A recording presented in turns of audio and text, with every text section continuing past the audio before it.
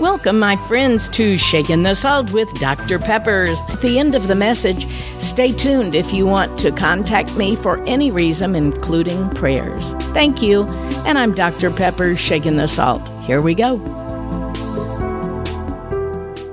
Have you ever been on a little trip with your kids? Maybe a long trip, but certainly not one where this were actually true, that they say, "Mom, we're dying of thirst back here." Or have you ever said, "Oh, I am so thirsty"? One of the old Southern phrases that my husband hates is, "Oh, I'm just spitting cotton." I don't know. I don't know how anybody ever felt and why they were eating cotton in the first place, but if you've ever just been so thirsty, you would just almost drink even from a little stream or from some place that you know wasn't totally sanitary. We were tempted to do that a few times when we were in Africa, but only when we were, just kind of hiking through some of the dry, hot areas. But no one except those few throughout the world are really dying of thirst. And yet we often say that, and we often feel that way. But that's just our physical thirst.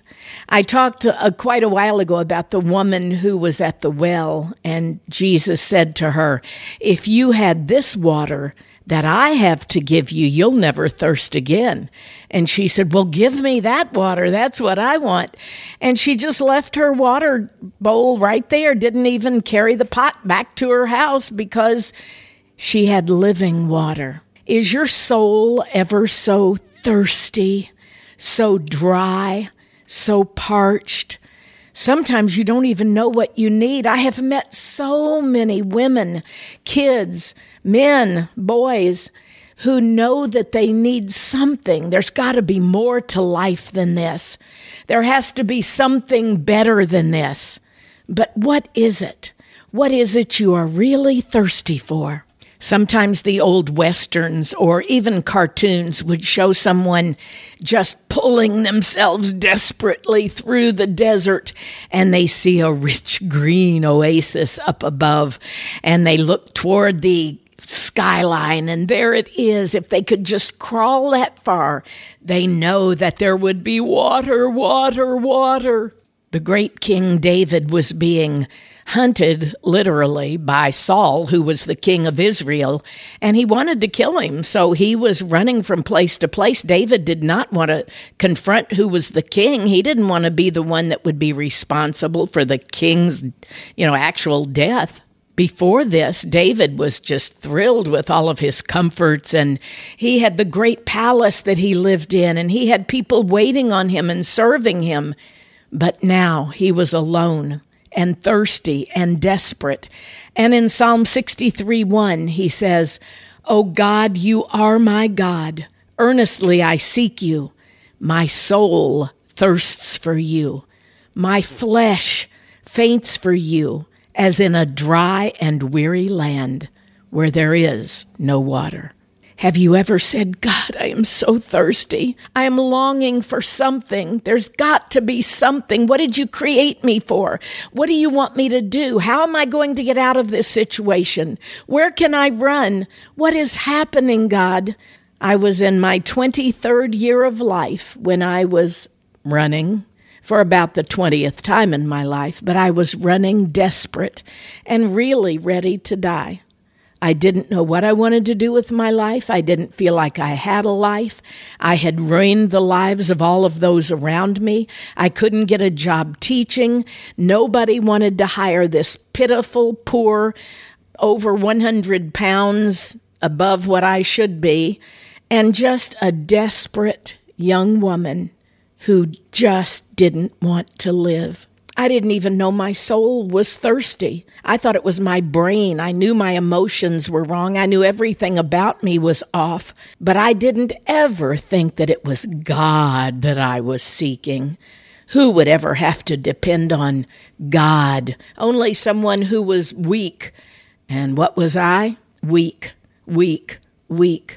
And it was about the time when I cried out and said, "You know what, God, you're the only thing I haven't really tried." And if you are really real, come on. I need you. I need more of you. And throughout the years, I have been in places in my life where I remember that first time that he just took over my whole life and gave me joy and peace and love and gentleness and all the fruits of the Spirit. And yet there have been times when I get thirsty again. Usually it's when I haven't been talking to him, haven't been praying, haven't been reading the Word, and I get thirsty. I just know that there is something more that I need, and I try to fill all of my body parts with food and drugs, and we've done everything, and even liquids and drinking, and there are so many alcoholics that were just wanting to fill those deep recesses that could keep their minds numb long enough to know that they're okay. But they're not. It's never okay.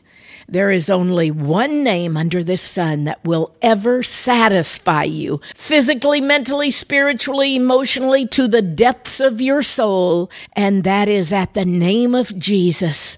Every knee shall bow and every tongue confess that Jesus Christ is Lord. And one day all of those who have denied him will still have to bow, and they will see we were right. But we don't want it to be that way. We want them to know it now, to have what we have, which is life abundantly. Jesus said, the thief comes to kill, steal, and destroy, but I have come that you might have life and have it abundantly. And my friend, if you don't have an abundant, rich, mostly joyful life, then I question, do you really know him to the depths of your soul? Do you ever get to the place in the mornings where you say, more of you, Lord, you must increase, I must decrease, I've got to have more of you, God. He is the only one that can satisfy. He is the only one that can fill you and quench that thirst, that parched thirst of your soul. And I ask you this day to just simply find a little place to be alone and ask him to fill you the way he fills each of us who have trusted in him as our Savior, to fill you with that precious, glorious love and the peace that passes all understanding and the power of the Holy Spirit living within you. Oh, my friend, if I could give you one thing in this life that I know would quench every aspect of your longing soul, this would be it. So I pray that you would do that right now.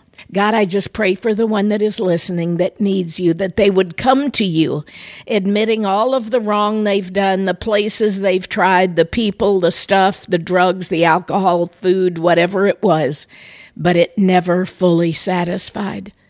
And I pray, God, that you would have them admit that, to step out in faith and believe, God, that you so loved the world, you gave your only begotten Son, that whosoever believes in him should never perish, but have eternal life. And lastly, my friend, go ahead and just start praying. Just speak it out loud. Tell a friend, tell a neighbor, go to church, tell somebody, I want to be a part of the body of Christ. I want to have fellowship with others who believe now as I do. I'm ready to take my baby steps into growing and glowing in Christ. And my friend, it won't be long. Those steps come quick, they come fast, and you will find yourself at the same place I am, just joyously in love with life because of the Creator and the giver of life. That's my Savior, and he could be yours. I pray that he is. I'm Dr. Peppers, shaking the salt. Thanks for being with me today. Thanks for staying on, my friend. If you would like to contact me, visit saltandlightministry.com. If you want to share your story with me, ask a question, have me come speak to your group, or maybe just request prayer. Once again, saltandlightministry.com. Thanks and God bless.